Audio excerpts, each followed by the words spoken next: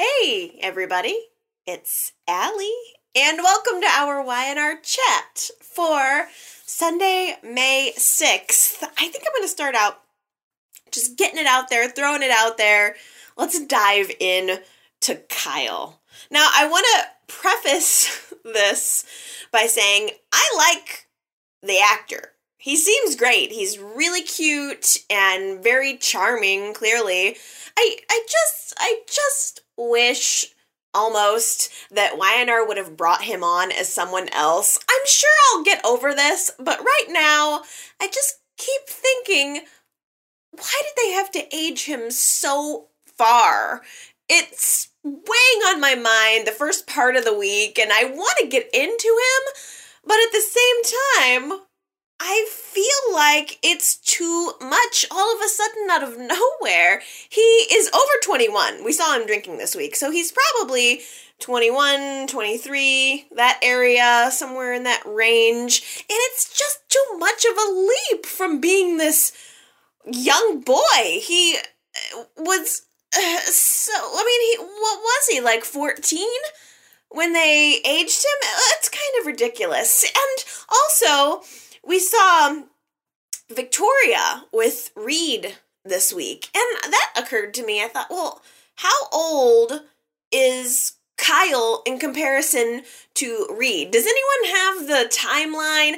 When was Reed born versus Kyle versus, Summer? And I don't want to be a stickler. I don't want to be one of those people who has, wants to stick on to, hang on to little angry little things about the show. I want to be able to sit back and enjoy, but at least for the first week with Kyle, you got to give it to me. I've got to at least be able to complain about it a little bit for the first week. And it's not only that the aging is so off, but also it feels that the character is so off. Kyle was this all-American boy. He was all into hockey, and he was just a sports guy, and now all of a sudden he's come back and he's leather jacket man, and he's angry, and so it's so completely different. And I think part of it that I'm having difficulty with is because I really liked the child actor. I don't get attached to child actors that often, and I just felt that he was particularly good for being a kid. And so I might be just holding on to a little bit of resentment over the fact that kid's no longer here, but I'll get over it. I know I will, because there are some very compelling parts of this storyline that I know I'm going to enjoy very much, starting with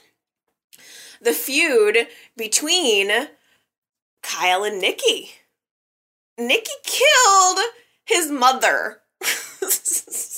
So he has a reason to dislike her. She killed Diane, and she's walking around free. And I can only imagine how I would feel as a young person who just recently lost their mother and knowing that Nikki's walking around free.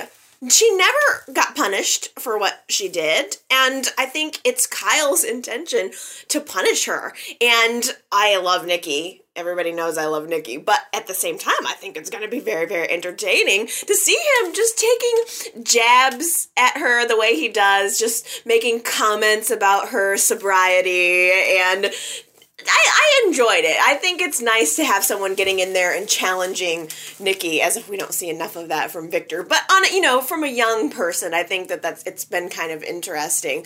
And Kyle hates the fact that Nikki is involved with his father. So just as Nikki and Jack's relationship is starting to warm up and actually go somewhere, Kyle comes in, throws a total wrench into that. Jack feels that he can't continue to have a relationship with Nikki while Kyle feels the way that he does. So Jack actually called off his relationship with Nikki. Well, they agreed to. Nikki was just gonna leave town. She thought she would do Jack a favor, step away from the situation for a while, and then maybe come back and things would be fixed. But Jack says, don't do that. Don't go anywhere. You're here for me. You've been supporting me. I really appreciate that. I need you right now. And I think on some level, Nikki and Jack do need each other right now, but they decided this week that they're just going to be friends without benefits, just friends. And Kyle's kind of already getting his way. And I wonder, though, I want to ask you guys this question. Do you think that Jack should even have been involved with Nikki knowing how Kyle felt in the first place? It sort of seemed when Kyle brought this up when he arrived into Genoa City, he kind of, I don't know, I kind of felt like at first Jack really wanted to have his cake and eat it too. He wanted to keep Nikki in his life and have Kyle be in his life newly, and he was hoping that he'd be able to smooth over the situation, and in some ways I think that Jack thought it was going to be easier than it was. And realizing how Kyle actually feels about Nikki, Jack has his work cut out for him, and only then did he decide to cool things off. And I just wonder, shouldn't Jack have right away told, kind of broke things off with Nikki? Shouldn't Jack have really focused in on Kyle? I don't know. Maybe Jack doesn't owe that to Kyle whatsoever. But Kyle's claim is now that Jack's never been in his life. He's just bitter.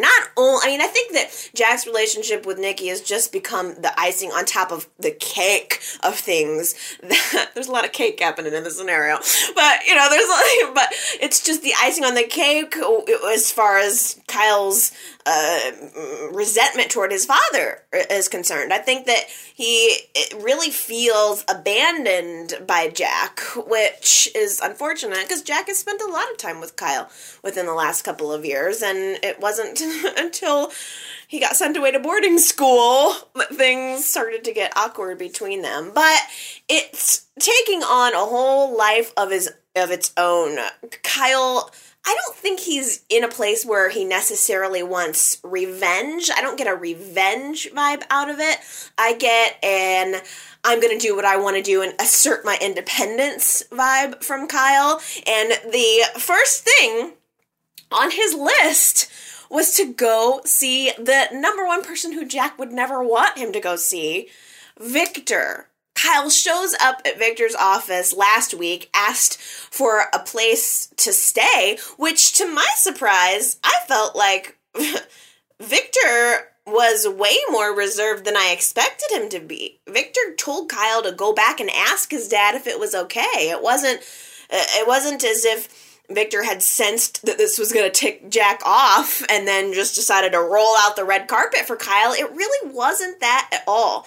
Victor told him to go back, ask his dad, which Kyle did not do. Kyle just decided, I'm going to move out to the ranch. Why not? Victor has prepared a full wing of the ranch for me. So he will be able to have his own space there and probably, who knows, plot whatever it is he's going to plot. But it really didn't even stop there. After giving it some thought, Kyle decided not only does he want to live with good old Victor, but he wants to work for him too, which is the ultimate twisting of the knife. Jack is very family-centric, and where there's family, there's business. They are tied in together very tightly. And now with Kyle taking a position at Newman Enterprises, rather than going to work at Chabot, rather than going to work at Restless Style, against the advice of everyone in his life, he's hitched his little red wagon to the Newman train, and that is where he's headed. And I got a bad feeling. Literally everyone in Kyle's life is advising him against this. Billy sat him down and had a really good conversation with him, and I think what Billy said was very, very correct. Victor seems so nice, so accommodating when he wants something from you, or at first. It seems like a good deal for Kyle at first, but just wait until Kyle does something that Victor doesn't like, or makes a mistake at work, or there's any number of little dates the wrong person, any number of little things that Kyle could do that Victor is not going to like, and it's going to set him into the doghouse just like everyone else. Why should Kyle be any different? So it'll be interesting also to see Kyle learn that lesson. And once he does, maybe that will usher him right back into Jack's life. But for now, it's just awkward. Jack desperately wants to make inroads with his son, but it's not happening. There was this really cool scene that I really truly enjoyed at Jimmy's, where after Kyle and Billy had their little conversation, Kyle's in the bar, clearly he's become the ladies' man. And he wants to show off for the girls, so he grabs a handful of darts, and he's ready to show his skills, that he's good at playing darts. And no one wants to take him up on his deal. He says he's going to buy him a round of drinks if they'll play darts with him, but no one's biting. And right through the door wheels in Jack. Jack wheels onto the scene, and there's this little face-off moment between father and son over a dartboard, and I loved it so much. Jack pretty much kicked Kyle's butt while sitting in a wheelchair.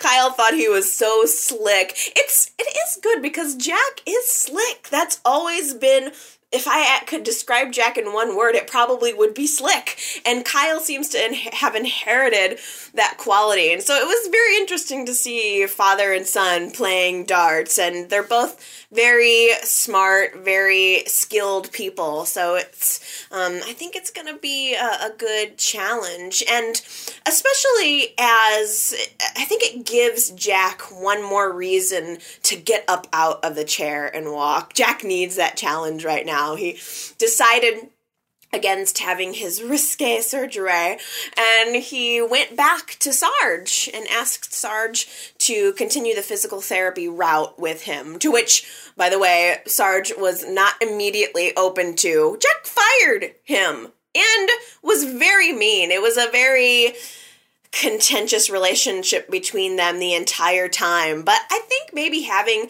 that break may have changed things. Sarge finally decided that yes, he will take Jack back on as a client, but I have a feeling that things will be a little bit different this time around. There seems to be mutual respect between them, which is good, and in fact, Jack finally asked Sarge, hey, I've known you for, the last couple of months, but yet I don't really even know what your real name is. To which Sarge revealed that his real name is Augustus. But don't call him Augie. He did not enjoy that as a child, being called that. So he, along the way, adopted the moniker Sarge, and he fits it very well. I like Sarge. I'm going to keep calling him Sarge. And I think that, I'm sure within the next month or so, he's going to be the one to get Jack up out of that darn chair and meeting the challenge of getting his son back, winning his son's respect back. So it should be good. And I enjoy Kyle. I think that there's going to be a lot of good stuff coming up. He has interactions with a lot of people. Everybody seems to know him. He comes into town, he's Jack's son, and he's very popular. So he's got this relationship that has been pre-existing apparently with Abby, which sometimes I think Abby is annoying. Do you guys? Is it just me? She's very... She's got this way about her. It's just kind of like, I'm Abby Newman, and just I'm a kitten.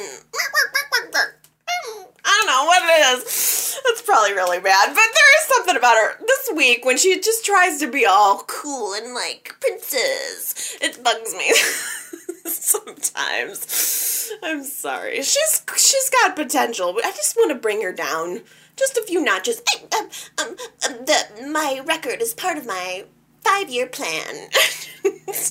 I'm gonna be dropping an album. I don't know. I'm not channeling her right now. I'm trying to, but she does work my nerve a little bit. I'd like to see her mature a little bit more. She's just been bouncing around the scene lately. She hasn't really had any storylines of her own. She's just there kind of connecting other people's storylines. They need to get her into the forefront. But anyway, enough of Abby. Abby has a way of stealing the attention away from talking about from everyone. Let's get back to Kyle, because I think that there's also going to be some interesting romantic potential for him. He, right away, everybody's welcome mat into Genoa City is to go have coffee at the coffee house and flirt a little bit with Eden. It's been that way with everyone who's come in. Carmine and Kyle and someone else recently came into town, and she flirts with them. She's just a resident flirt, but again, someone who never really gets a storyline. Eden's always kind of there, but she never. Oh, Ricky is the other person she kind of had flirted with a little bit, but she never really gets her own storyline. So I'm curious to know if finally we're gonna see her with somebody. I don't know if the Kyle thing is gonna develop into a relationship, but that could be interesting.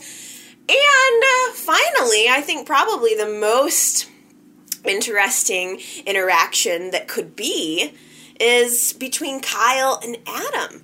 Because Adam was very, very close with Diane before she died. Of course, they had their ups and downs with their relationship, but Adam is someone who knew Diane. He knew the situation that surrounded her death. So I think Kyle has a trust in Adam, and Adam is, he's kind of mixed. You don't know if you really want to trust him, but you don't know if you really should. But there's something in Adam that I think is going to come back with some firepower, and I think it should be kind of interesting to see how Kyle weaves into that story, especially now that he's working in Newman Enterprises.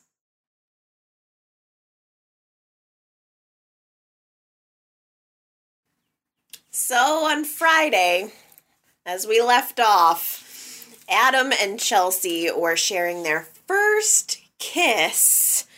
And when we picked up on Monday, Sharon was delivering a happy birthday card to Adam with some very, very poor timing. She knocks on the door, Adam opens it up, and he's wiping his lips with Chelsea in the background doing the same thing. It's so clear that Sharon has interrupted an intimate moment, and she just stands there looking like a fool. And I felt so very bad for her. I did. I couldn't help it. She's witnessing Adam moving on with his life, and why shouldn't he? She pushed him away, which please don't get me wrong. I love Adam and Sharon. I would love nothing more than to see Adam and Sharon back together tomorrow. But at the same time, she's the one that cut it off, for reasons that I never really totally felt comfortable with. She basically left Adam high and dry while he was blind because she found out about something that he did before they were even back together, before he had his change of heart, before the farm, everything before the farm, and she just left him, and I was mad at her for that. I still want them together, but at the same time, I think this is her fault. This is of her doing. She could have been with Adam if she wanted Adam, and now she doesn't have him. She's watching him move on with someone else, and all of a sudden she wants him back. And I feel it's a bad situation. It really is. And to top it off,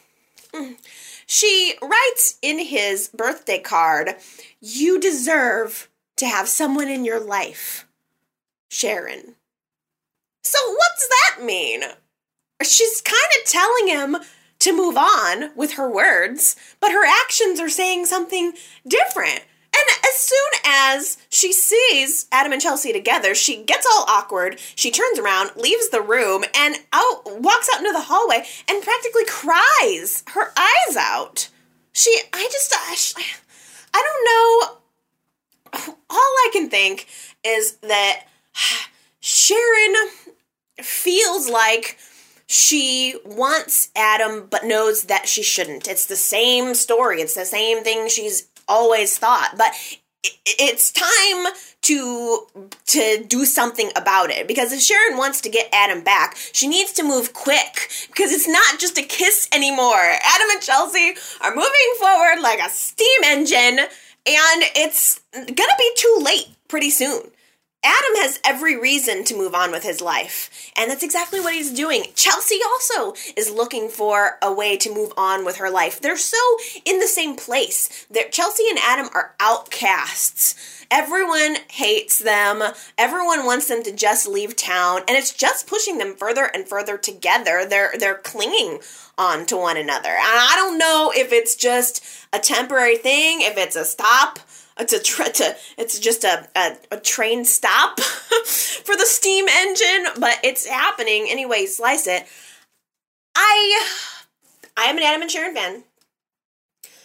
I am not altogether 100% against Adam and Chelsea, as long as it's a temporary thing, though. I do think that it's nice to see Chelsea out of her pregnancy clothes this week. No more hair back, no more sweatpants, no more whatever she's been wearing. It's not been particularly attractive. Now she is letting her hair down. She's got her makeup on. She's wearing a cute little outfit, and she's asking Adam to go with her for a night on the town, and he wants to. He wants to take her out. They're clearly dating. So they go for dinner at Glowworm, where they run into everybody. Of course, Sharon is there. Of course, Victoria is there. And Chelsea has this moment of seeing her child, and she wants to just run right up and talk to Billy, I'm sorry, not Billy, but Victoria and the baby are sitting there at the table. Billy isn't there. And she gave them the child with the understanding that she was going to be a part of their life, yet as soon as she walks up to Victoria's table, which Victor is there too, by the way, it's weird. They act like they don't want her there. Victoria, clearly uncomfortable, goes and kind of takes the baby away into the restroom, and Chelsea and Victor have a chance to talk, where Victor pressures her to leave town. For as much as Victor doesn't want Victoria and Billy together, doesn't care about this child that is Billy's bastard son, he wants Chelsea out of town, which is almost kind of seems like counterintuitive for him, but he manages to push Chelsea's buttons in exactly the right way. She gets completely upset. She and Adam leave the restaurant. By the way, while Chelsea is having this conversation with Victoria and Victor, Adam moves over, talks to Sharon, sits down, and she says, I'm fine with you. Basically, I'm fine with you moving on with Chelsea. Don't read anything into what I said in the card. It's not like a hidden message or anything. I can't believe she said that. But it basically tells him that to move on with his life, that she wants him to move on with his life. So she gives him the big send-off, and Chelsea's upset at the same time. They decide, screw this, we don't want to have dinner here. Chelsea and Adam go back to the hotel, where Chelsea's fuming. She busts through the door, angry. And Adam realizes that the best way that he can calm her down is by giving her a really big, good orgasm. Which always has a calming effect on me, so I understand. They have sex, you guys. Sex, S-E-X. Adam and Chelsea are now sleeping together. I mean, it was aggressive. The sex was aggressive. It was more carnal and less, I have feelings for you and this is our first time. It was more just two people crashing together. Emotions running high and two people crashing together, and sex happens. So, as it often does. So I don't know, what you guys think about it. Let's just do a quick show of hands. Who is pro Adam and Chelsea, and who wants Adam back with Sharon, or who wants Adam with someone else? I wish they would have picked someone else in Genova City to pair Adam with. He's my favorite character, and I just want him, and Chelsea's was my least favorite character. Growing on me week by week, but still, I don't know if she's good enough for my Adam. I'm gonna be honest, if Chelsea left Genoa City tomorrow, I would not cry. I wouldn't shed a single tear for her. Oh, sorry. I'm content with it, but I'm not a fan. I'm not going to jump on the fan wagon. And pretty much no one else is either. Everyone in Genoa City wants Chelsea to go away. They want to be done with her, and especially Victor. I don't want to forget to mention, though, that Victor and Billy had a really interesting confrontation this week as well. It's just, they came face to face, just having it out, being really honest. Billy saying something to the effect of, "It's not me that's ruining your daughter's life, it's you." And Victor got in a really awesome zinger about how Billy has daughters and he should go home tonight and just pray that his daughters never end up with someone like him, like Billy, like himself. So it was very honest between the two guys, which again is why I would think that Victor would want to keep Chelsea in town to continue to make Billy and Victoria uncomfortable, but it may just very well be that Victor sees Chelsea as a reminder to everyone of what he did, and now that he clearly wants to make inroads with Victoria, it may just be that he wants no more reminders of that to be in town. So Victor offers Chelsea, gives her up a phone call post-sex with Adam, and offers her a big fat $10 million to leave town. Obviously, his financial situation isn't hurting that bad from what Michael did, but he has $10 million to spare to bribe Chelsea to make her go away. And Chelsea's shocked. She's stunned. $10 million can go a really long way. She comes back to the bed to talk to Adam and says, "Oh my goodness, what am I gonna do? What would you do with $10 million? And Adam says, "I'd turn it into $100 million. So Chelsea, I think, is going to take the money, and we all know that Adam's got an itchy business finger. He was on the phone earlier in the week trying to make phone calls, trying to get some money together. His hedge fund didn't work out. So it may be that they're going to trick Victor into thinking that she's left town, but however it's going to pan out, definitely Adam's going to get his hands on that money, which should be pretty interesting. I don't know.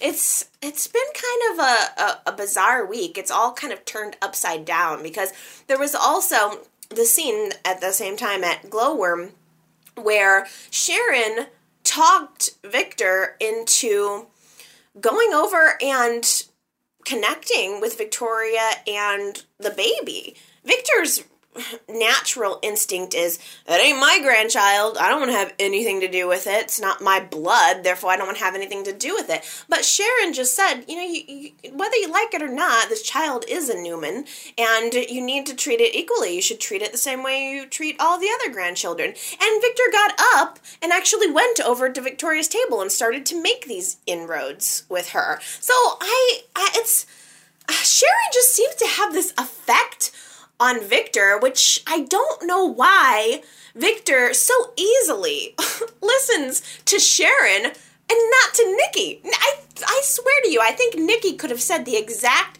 same thing to Victor and he would have done nothing. Just for some reason, he seems to prefer Sharon, which I think gives her the total wrong impression. Sharon knows that Adam is now off with Chelsea. She learns the truth about Phyllis and Nick this week, that not only is Phyllis pregnant, but not only are they getting married, but Phyllis is pregnant too.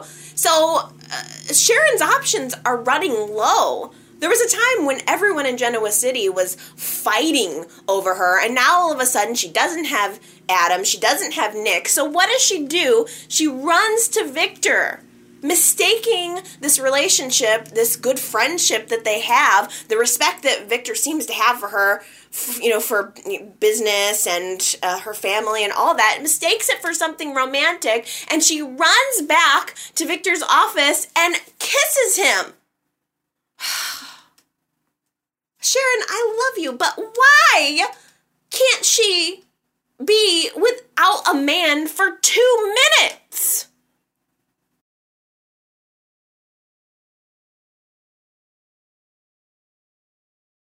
Word travels fast through Genoa City. Everybody knows now that Phyllis and Nick are getting remarried, and pretty much everybody was able to guess that it's because Phyllis is pregnant. I kind of think maybe they shouldn't have jumped the gun on all of this. What's the big rush? They haven't even gone to the doctor yet. You might want to just go confirm that Phyllis is pregnant before making the rounds and telling everyone. But, it's up to them. They're big kids. They know what they're doing. They've been down this road before. And if this is what they want, then I'm all for it. I look forward to a fresh start for Phyllis and Nick, as long as it's genuine, as long as they can make it work this time. They seem to want to get a new start. Nick went out and bought her a new ring and proposed to her formally. I remember the old ring. I believe it was a yellow diamond, unless it was a pink diamond. But maybe it was a pink diamond. Maybe it was a yellow diamond. I don't remember. I guess I don't remember the old ring. But I enjoyed the scene where he proposed to her, and they have great chemistry. They obviously love each other. Like I said, I just really hope that they're able to keep it together, because they have gone around, told everybody, particularly Summer, who is this young child, the only child of Phyllis and Nick, who wants to believe that her parents are going to get back together again, but doesn't really want to let herself fully commit to it because she's been disappointed before. Phyllis and Nick are on again, off again constantly. But they sit down and talk to her, and they promise her that they are playing for keeps this time, that this time it is for good. And it makes me nervous that they are sounding so sure. I just don't feel like they can make that promise. Everything's almost too perfect. It's sounding too perfect. Something's got to come along and mess this up. And I think everyone in Genoa City is having a similar reaction as I do. They want to believe it's going to work out, but they're cautiously optimistic. Maybe not exactly Nikki. Nikki was at Nick's house just after they told Summer that they were getting married, and she kind of figured out also about the pregnancy, and she's not really thrilled. I would say she's less than thrilled. And honestly, Victor found out completely secondhand, and he had a similar reaction. Phyllis ended up going to tell Jack, and he was probably the most optimistic out of everybody. Phyllis and Jack still have a really good relationship. And actually, Y&R did this flashback of Summer's birth. When, on the day that Phyllis gave birth, Jack thought that it was his child. This is as I'm recalling it. He thought that if Summer was his child, but it turned out that she wasn't. And there was this heartbreaking scene where Jack had to hand the baby over to Nick, who was the real father. Oh! That just broke my heart. Jack he loves his family. He wanted that baby so bad. The doctors told Phyllis that she wasn't able to conceive. She was, I thought, barren. Summer was supposed to be this miracle baby that Jack wanted so bad and had to hand it off to Nick. It was horrible. But then, apparently Phyllis is not. She's not barren. But at the very, very end of Friday's show, Phyllis told Nick that she wanted to leave the restaurant because she was spotting. And I don't know if that was for real or if that was just her way of getting out of the restaurant because things had been awkward with Sharon, who totally confronted her, totally guessed that she was pregnant, and pretty much implied that, oh, I see, Nick is marrying you because you're pregnant. I get it. And it was very weird, and then all of a sudden Phyllis is spotting, so I don't know if she's going to have a difficult pregnancy. You would think that she was going to have a difficult pregnancy. It would stand to reason, but I don't know. I am happy for him. I really am happy for him. I think it's a good thing. I enjoyed seeing Phyllis and Nick sitting down on the couch this week going through the baby box. They were going through Summer's baby things, and there was flashback of Nick putting together the mobile for Summer's crib, and it was nice. I liked them together, and it was good. So there's lots of good mixed in there too, but like I said, it's almost too good to be true, and there is just this little voice in the back of my head that keeps saying, could this be Ronan's baby?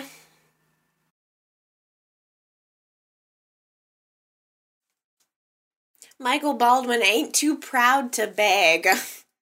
He went back to Victor this week to try to ask him to reconsider the whole firing him thing, and it just didn't work out the way he thought it was going to. I was surprised at how Michael thought that Victor was just going to change his mind. He was talking with Lauren after revealing to her that he'd been fired.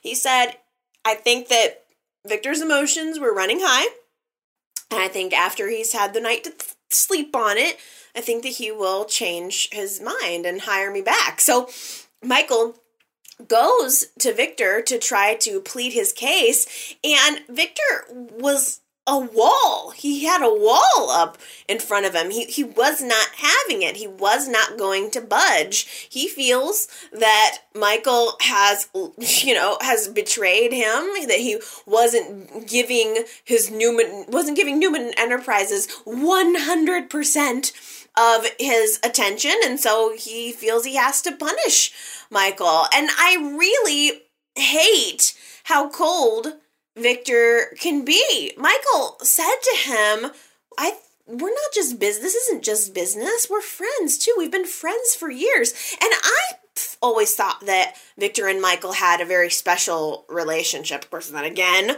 I thought that Victor and Neil had a very special relationship, and that just blew up all over the place. But Michael's point about how often he put Victor and Victor's needs before his own family, and then the one time when Michael had to put his family first, Victor can't cut him some slack? I get that millions were involved in the mistake that Michael made. Billions of dollars were lost. Millions! That's all it keeps saying. But in reality, nothing has been lost yet. Beauty of Nature hasn't been lost yet. The SEC, yes, it's all over it. But they're all over the original sale.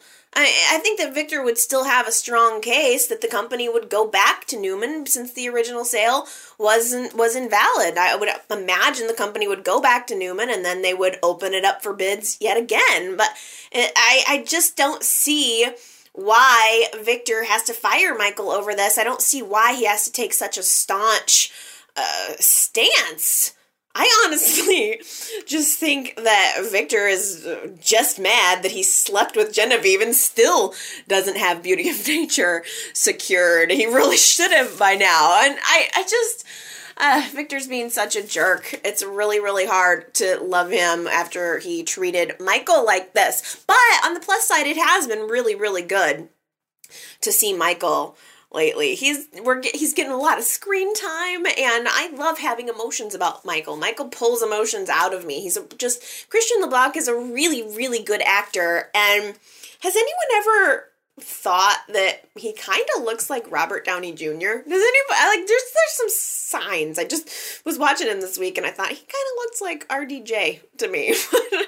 I don't know. I don't care. He's such an awesome actor, and I still love him with Lauren. I like them working together, and I was really rooting for Lauren confronting Victor. As soon as she found out that Michael was fired, I thought, oh, please, please, Lauren, confront Victor. I want to see her go to Victor's office and rip him a new one. And she did. She first pleaded with him first she was just shocked with him, but she asked him to give Michael his job back. Again, Victor wouldn't budge. Michael had already failed trying to get his own job back, but she was giving it the old second try, and Victor just was not, he was not receptive at all, which is such a dumb move on Victor's part. Lauren was on his board of directors. She could very easily have made things difficult for him. She could have tried to vote against him on every single thing. She could have thrown up all kinds of walls in his company. But instead, she chose to resign. And I was very proud of her, shocked but proud of her too for putting her foot down, especially because Victor was so insulting to her. It was disgusting. After she handed him the resignation, he accused her of being emotional. It was the equivalent. He basically said, just go home and sleep on it, honey. You're being emotional right now. He might as well have just said, are you PMSing? I just got that whole vibe. Like, he was talking down to Lauren. I hated it. I thought it was very rude. But the good news is this is quite clearly going to set up the next phase of the storyline, which is going to be Lauren and Tucker working together to pry Beauty of Nature away from Victor yet again, and he is so going to deserve it.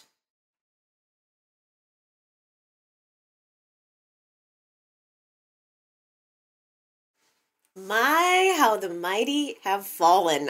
Genevieve, who was once walking around with her head held high, had all the cards, everyone in Genoa City going after her, kissing her butt, falling at her feet. Now she is on the ropes. She is in major defensive mode because the SEC is all over Genoa City. They're questioning everybody. They are making their rounds with their little notepads, making their little notes, and it's all pointed at Genevieve, and she knows it. So she goes to Tucker to try to reinforce the deal that they had. She was asking him to lie for her and tell the SEC that he lent her the money to buy something. That he lent her a massive amount of money and didn't ask what she was planning to buy with it. Tucker decided that he was going to renege on that deal. She went to reinforce it, and he was like, you know what? No, I don't want to do this. I've already got enough trouble with the SEC. I don't want to lie to them either. So Genevieve tries so hard to salvage the situation. She's starting to get desperate. And so she brings out the big guns and she busts out an old photo of Tucker and Genevieve. It was like so obviously, it was so photoshopped, but it was awesome. It was this young photo of both of them and it looked really good. I had to laugh. I wanted to paused it I just wanted to stare at it for a while because it was funny. Someone at YNR had some fun photoshopping that little pic. I totally enjoyed that. But unfortunately for Tucker, he left the photo after Genevieve left because the SEC came in to question Tucker, and he ended up leaving that little photo out on his desk only for Ashley to walk in and find it sitting there. So she has been feeling despondent lately anyway about the fact that Tucker wants to go after Beauty of Nature, a competing company, a company that's going to compete with Jabot. She is very upset with him about that anyway. And then to find this photo that links Tucker and Genevieve together, she realizes that he's been keeping this a secret from her too.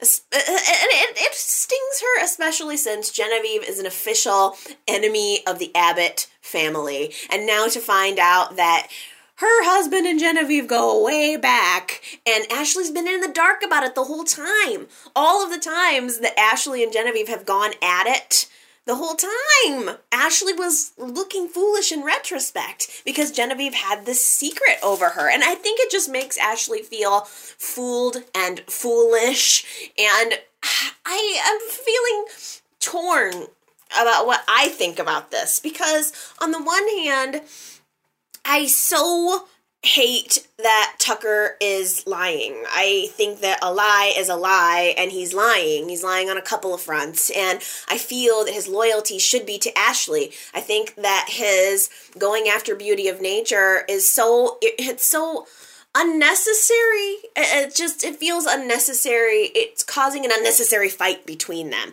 Yet, on the other hand, somebody made the point to me last week that really sunk in, that Ashley knew what she was getting into when she married Tucker. He was a ruthless business guy. His business is business and his personal is personal, which is totally opposite from how the Abbotts and the Newmans approach business. So she married him knowing all of that, and now that it's starting to kick in, that he's just being himself, now all of a sudden it's a problem for her. So I totally see both sides.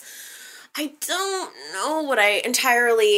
know whose side I fall on. I think that I need to see more of Tucker's point of view in order to know where I stand. I want to know why he's doing what he's doing. Why is he going after Beauty of Nature relentlessly? And why couldn't he just tell her about Genevieve? Like, I need Tucker to do a monologue or a conversation with Sophia or something to bring me back on his side, because I'm on the edge. I think I could do it.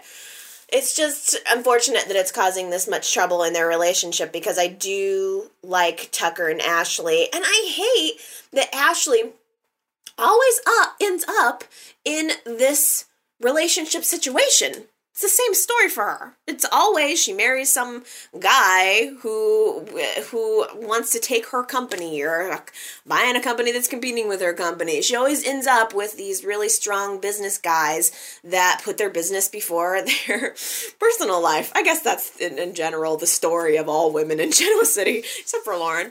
But I feel bad for Ashley. I wish that she could just get her druthers together and maybe go in and try to compete for Beauty of Nature. Try to beat Tucker at his own game rather than wilting into a little flower. I wish she would just turn into a man-eating plant. She decided to take her suitcases and go off on a business trip instead and just leave him, and he hates it. It's, he wants to be with her, and she wants to be with him, and the situation's just becoming very, very bad. And I don't know what's going to happen with the SEC. I'm not exactly sure how it's all going to pan out. Victor is obviously scrambling, trying to do everything he can do for damage control to keep Beauty of Nature in his hands, or to get it back, as the case may be. He even went to Adam this week, asking him to lie for him. I couldn't believe that. Victor was like, if there's anything, maybe you can tell the SEC that you did that was not, or I don't know. He just was trying to get Adam on his side to help him out, to do him a solid, and Adam was not going to do it. And I don't know if that's going to play into whatever Adam's big plan for Chelsea's 10 million is going to be, but I would like to, I kind of want to see Adam screw Victor over. I just do. But it's like everybody's scrambling over this, including Kane. Kane is now in a very, very difficult position. The SEC is questioning him, knowing that Kane helped the feds trap Colin. Now all of a sudden they're expecting him to do the same thing with his mother and try to trap her too. So they're swarming on him. Kane is just trying to have his family and his job, and he doesn't want any more drama. Kane's been through enough drama, and they're trying to repair the relationship between Kane and his mother as well. So he doesn't want anything to do with any of this. Kane just wants to go about his life. So he decides that he's gonna not tell the SEC anything that could help them out. Although, on a sideline, Jill is kind of hanging around on the scene. She knows that Genevieve is causing Kane heartache once again, and she gets this magic phone call out of the blue from Philip, who's in Australia. He's going to have some knee surgery, and Jill's going to go there to be with him. And you know that if Jill is going to Australia, there's no way she's not going to go to visit Colin. We know from casting updates that Colin is going to be coming back, so I'm sure she's going to stop by and talk to him, and who knows, maybe she'll get some information out of Colin that can end up taking Genevieve down. I don't know. It should be good. It should be interesting, and I guarantee you that Genevieve's gonna end up going down in one way or the other, and I don't think that Kane is gonna be the one to do it. I think the writers are trying very hard to repair Kane's character by having him extend the olive branch to his mother. So I just don't think he's going to be involved in her downfall. Although I wonder, I think Lily is really the driving force between, for him. What do you guys, do you guys think that Kane would even have made the same decision? Would he have decided not to turn Genevieve in, not to help the feds, if not for Lily?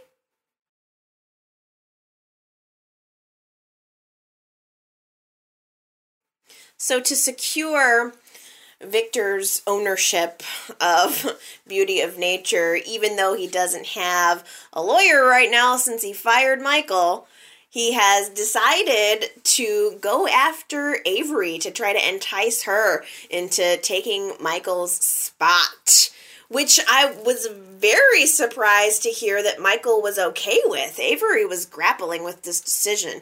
Victor approaches her, of course, makes her an offer that she can't refuse, and Avery doesn't know if she wants to take it, but she actually goes to Michael, tells him what Victor's offer was, and Michael says, take it, do it, go ahead. I have a feeling, I think that I'm going to be hired back by Victor one of these days, and I'd rather have someone in there who I know is competent and won't undo all of the things that I've done. And it almost sets up this situation where Michael is like the Cyrano. He's whispering to Avery from behind the curtain what she's supposed to do, and she's just out there being Victor's public lawyer. And I just have this feeling that someday Michael's gonna step out from behind the curtain and give Victor a big old kiss, a big old makeup kiss, and let him know that it was indeed I who saved your company. I've been working on this case all along from behind the scenes, and will reprove himself.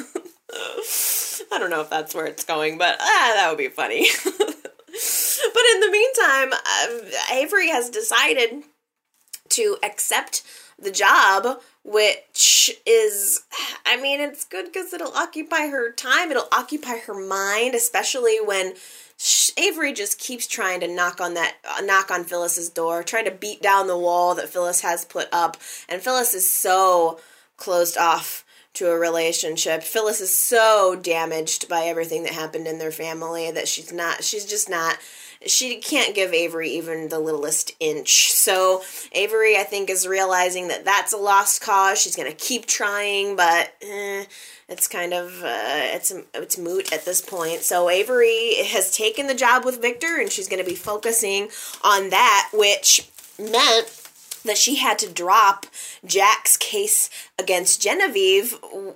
And when she went to tell him that,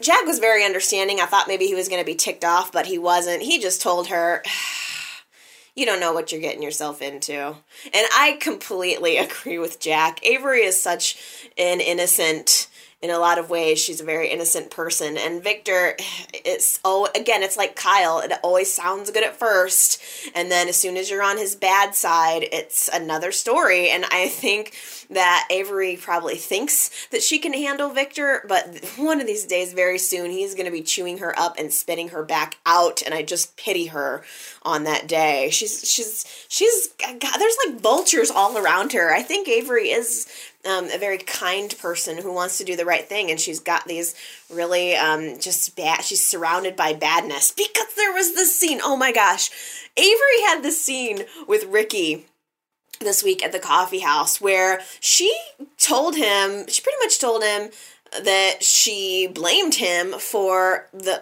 losing the Lucy custody case, because Ricky pulled that whole baby being a switcheroo Magoo.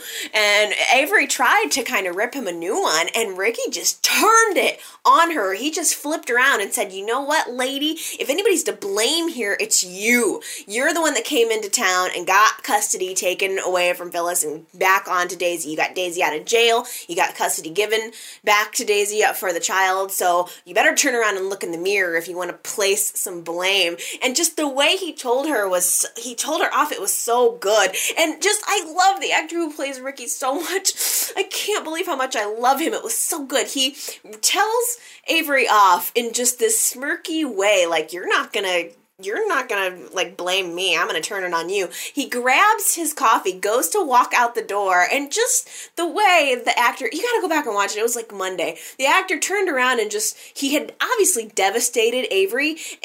He like just dealt this devastating blow and then goes to walk out the door. But just before he walks out the door, he looks back at her and just gives her this little kind of look, takes a swig of his coffee and just keeps on going. It was so freaking good. I love Ricky so much. I can't wait for his tell-all book on Phyllis, because I did read that that Tim Reed is coming back onto the show. I think that's the character name, not the actor name.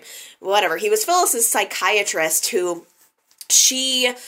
back when she was trying to convince Danny that Daniel was his child, Phyllis made this sex tape or something to blackmail Tim Reed. I'll have to do my research on this before the time comes. But I think that there's going to be, as a result of this book, there's going to be some interesting flashbacks, and I think there's going to be some new developments. I heard that Ricky might even get them to reopen up the case that Paul and Cricket had against Phyllis. Phyllis ran them over with her car, I think, on their honeymoon. Phyllis, she has such a sordid history, and Ricky is there to just pry it right open. It's going to be so, so good. And in turn, though, I think the worm is going to turn on him, too, because I also read a casting update that Heather has been recast, and I think it's going to be a good recast. I have high hopes, because, as you all know, I was not anti the character of Heather. I didn't like the actress who was playing her. It just was not a right fit. It just was not working for me at all. But they've recast her with Jennifer Landon, who some of you might know her from As the World Turns, but I only know her that she's Michael Landon's daughter. So she looks like him. She's got his eyes for sure. She looks more close to the Heather that I have in my head, the original Heather. She feels more like Paul's daughter. I'm so excited to see what this actress is going to bring to the role and what she's going to bring to Ricky.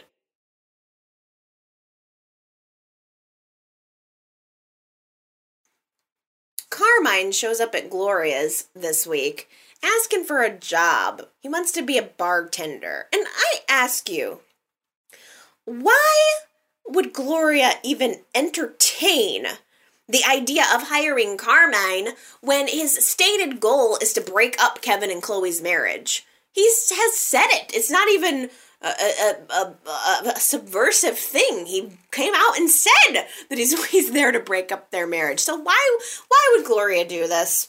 She obviously wants to bring in the business. She wants to bring in the ladies, and she always has to hire a beefcake bartender for that. But at the expense of her son's marriage, it's very weird, and it's just setting us up for some drama. But I just want to go on record as saying the premise is ridiculous. But I don't know. I can't believe Chloe hasn't thrown more of a fit about it. It's not gonna be good. I don't know. Kevin tried to talk him out of the job there. I can't believe that he wasn't able to do it. Does anyone else miss nerdy Kevin? Or is it just me? I would totally trade this hipster Kevin for that nerdy computer guy, the computer hacker, the pyro, any day. It's like Kevin used to be edgy, and now he's such a hipster with his short sleeve plaid shirt and black skinny tie. It's only been since Chloe that all that transformation has happened. Maybe that's why I'm not into Kevin and Chloe as much as maybe other people are, because it's just, I feel like he had to change to be with her, and I don't like that. I miss the nerdy Kevin. Who knows? Maybe Carmine actually will break them up, which I don't know. Maybe it wouldn't be such a bad thing. Oh, I said it. Maybe Kevin and Chloe will break up right at the same time that Ronan comes back into town to claim his child with Phyllis. And he can have the child with Phyllis, but he can go to bed with Chloe. That's what I'm keeping my fingers crossed for. In the meantime, it kind of looks like Carmine might be working with Jeff a little bit. Jeff is wanting to get back into the shady business. He wants to cook some books and take some bets probably. And if it weren't for the fact that, what do you know, Carmine not only is an excellent bartender and he can make some gnocchi, but he also is pretty good with numbers. So Jeff is excited about hiring him for that so that he can probably help do things with the accounting glowworm. And I am kind of thinking if he can pull it off, I think that Jeff might be wanting to make Carmine his dupe.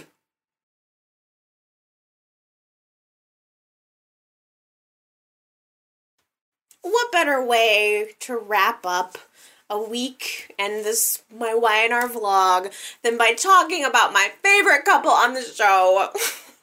This week was Catherine and Murphy's 3-year anniversary. And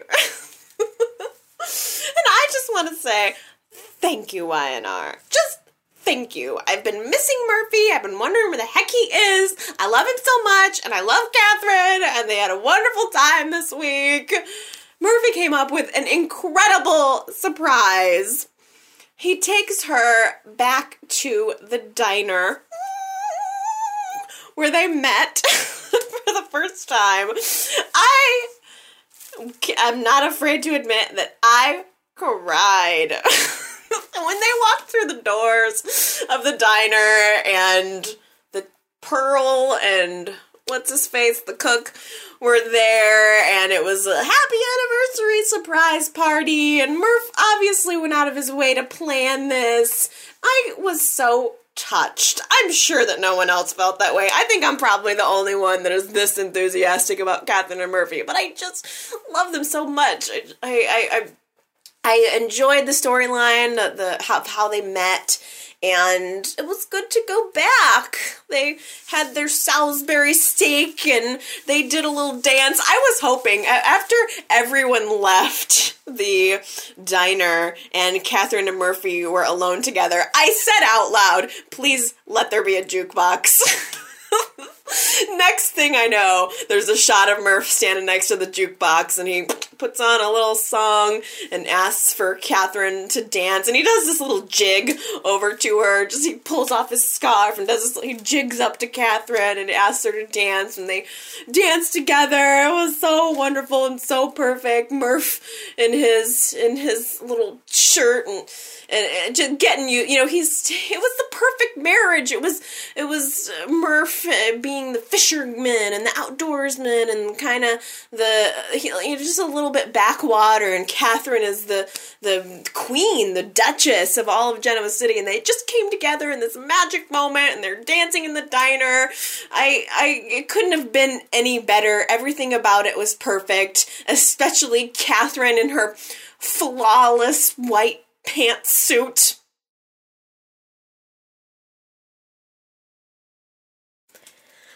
Okay. Oh, I can't believe how long I have talked. It's time for me to get going. I hope that you guys really, really enjoyed the show this week. I'm looking forward to hearing what you guys all have to say. So it's time for you to leave me a comment. Find a way to contact me and let me know what your opinions are. There's a couple of ways to do that. You can give me a call and leave a voicemail. It's pretty easy. It's just a voicemail. I think maybe if you keep it to like 2 minutes, that would be perfect. The voicemail number is area code 309-588-0000. 4569. It's country code 1 within the U.S., and it's area code 309-588-4569 if you want to call and leave me a voice comment about the show, or you can always go to my blog and you can leave me a comment there. It's yrchatblog.blogspot.com, or you can always just send me a good old-fashioned email. And the email address is yrchat@live.com. But either way, whatever your preferred method is, I would love to hear from you. It's always a pleasure. Okay, you guys, time for me to get going. I love ya. As always, it's always fun to talk to you. And I will definitely be back next week to talk again. So everybody have a good week. Mwah! See you later. Bye.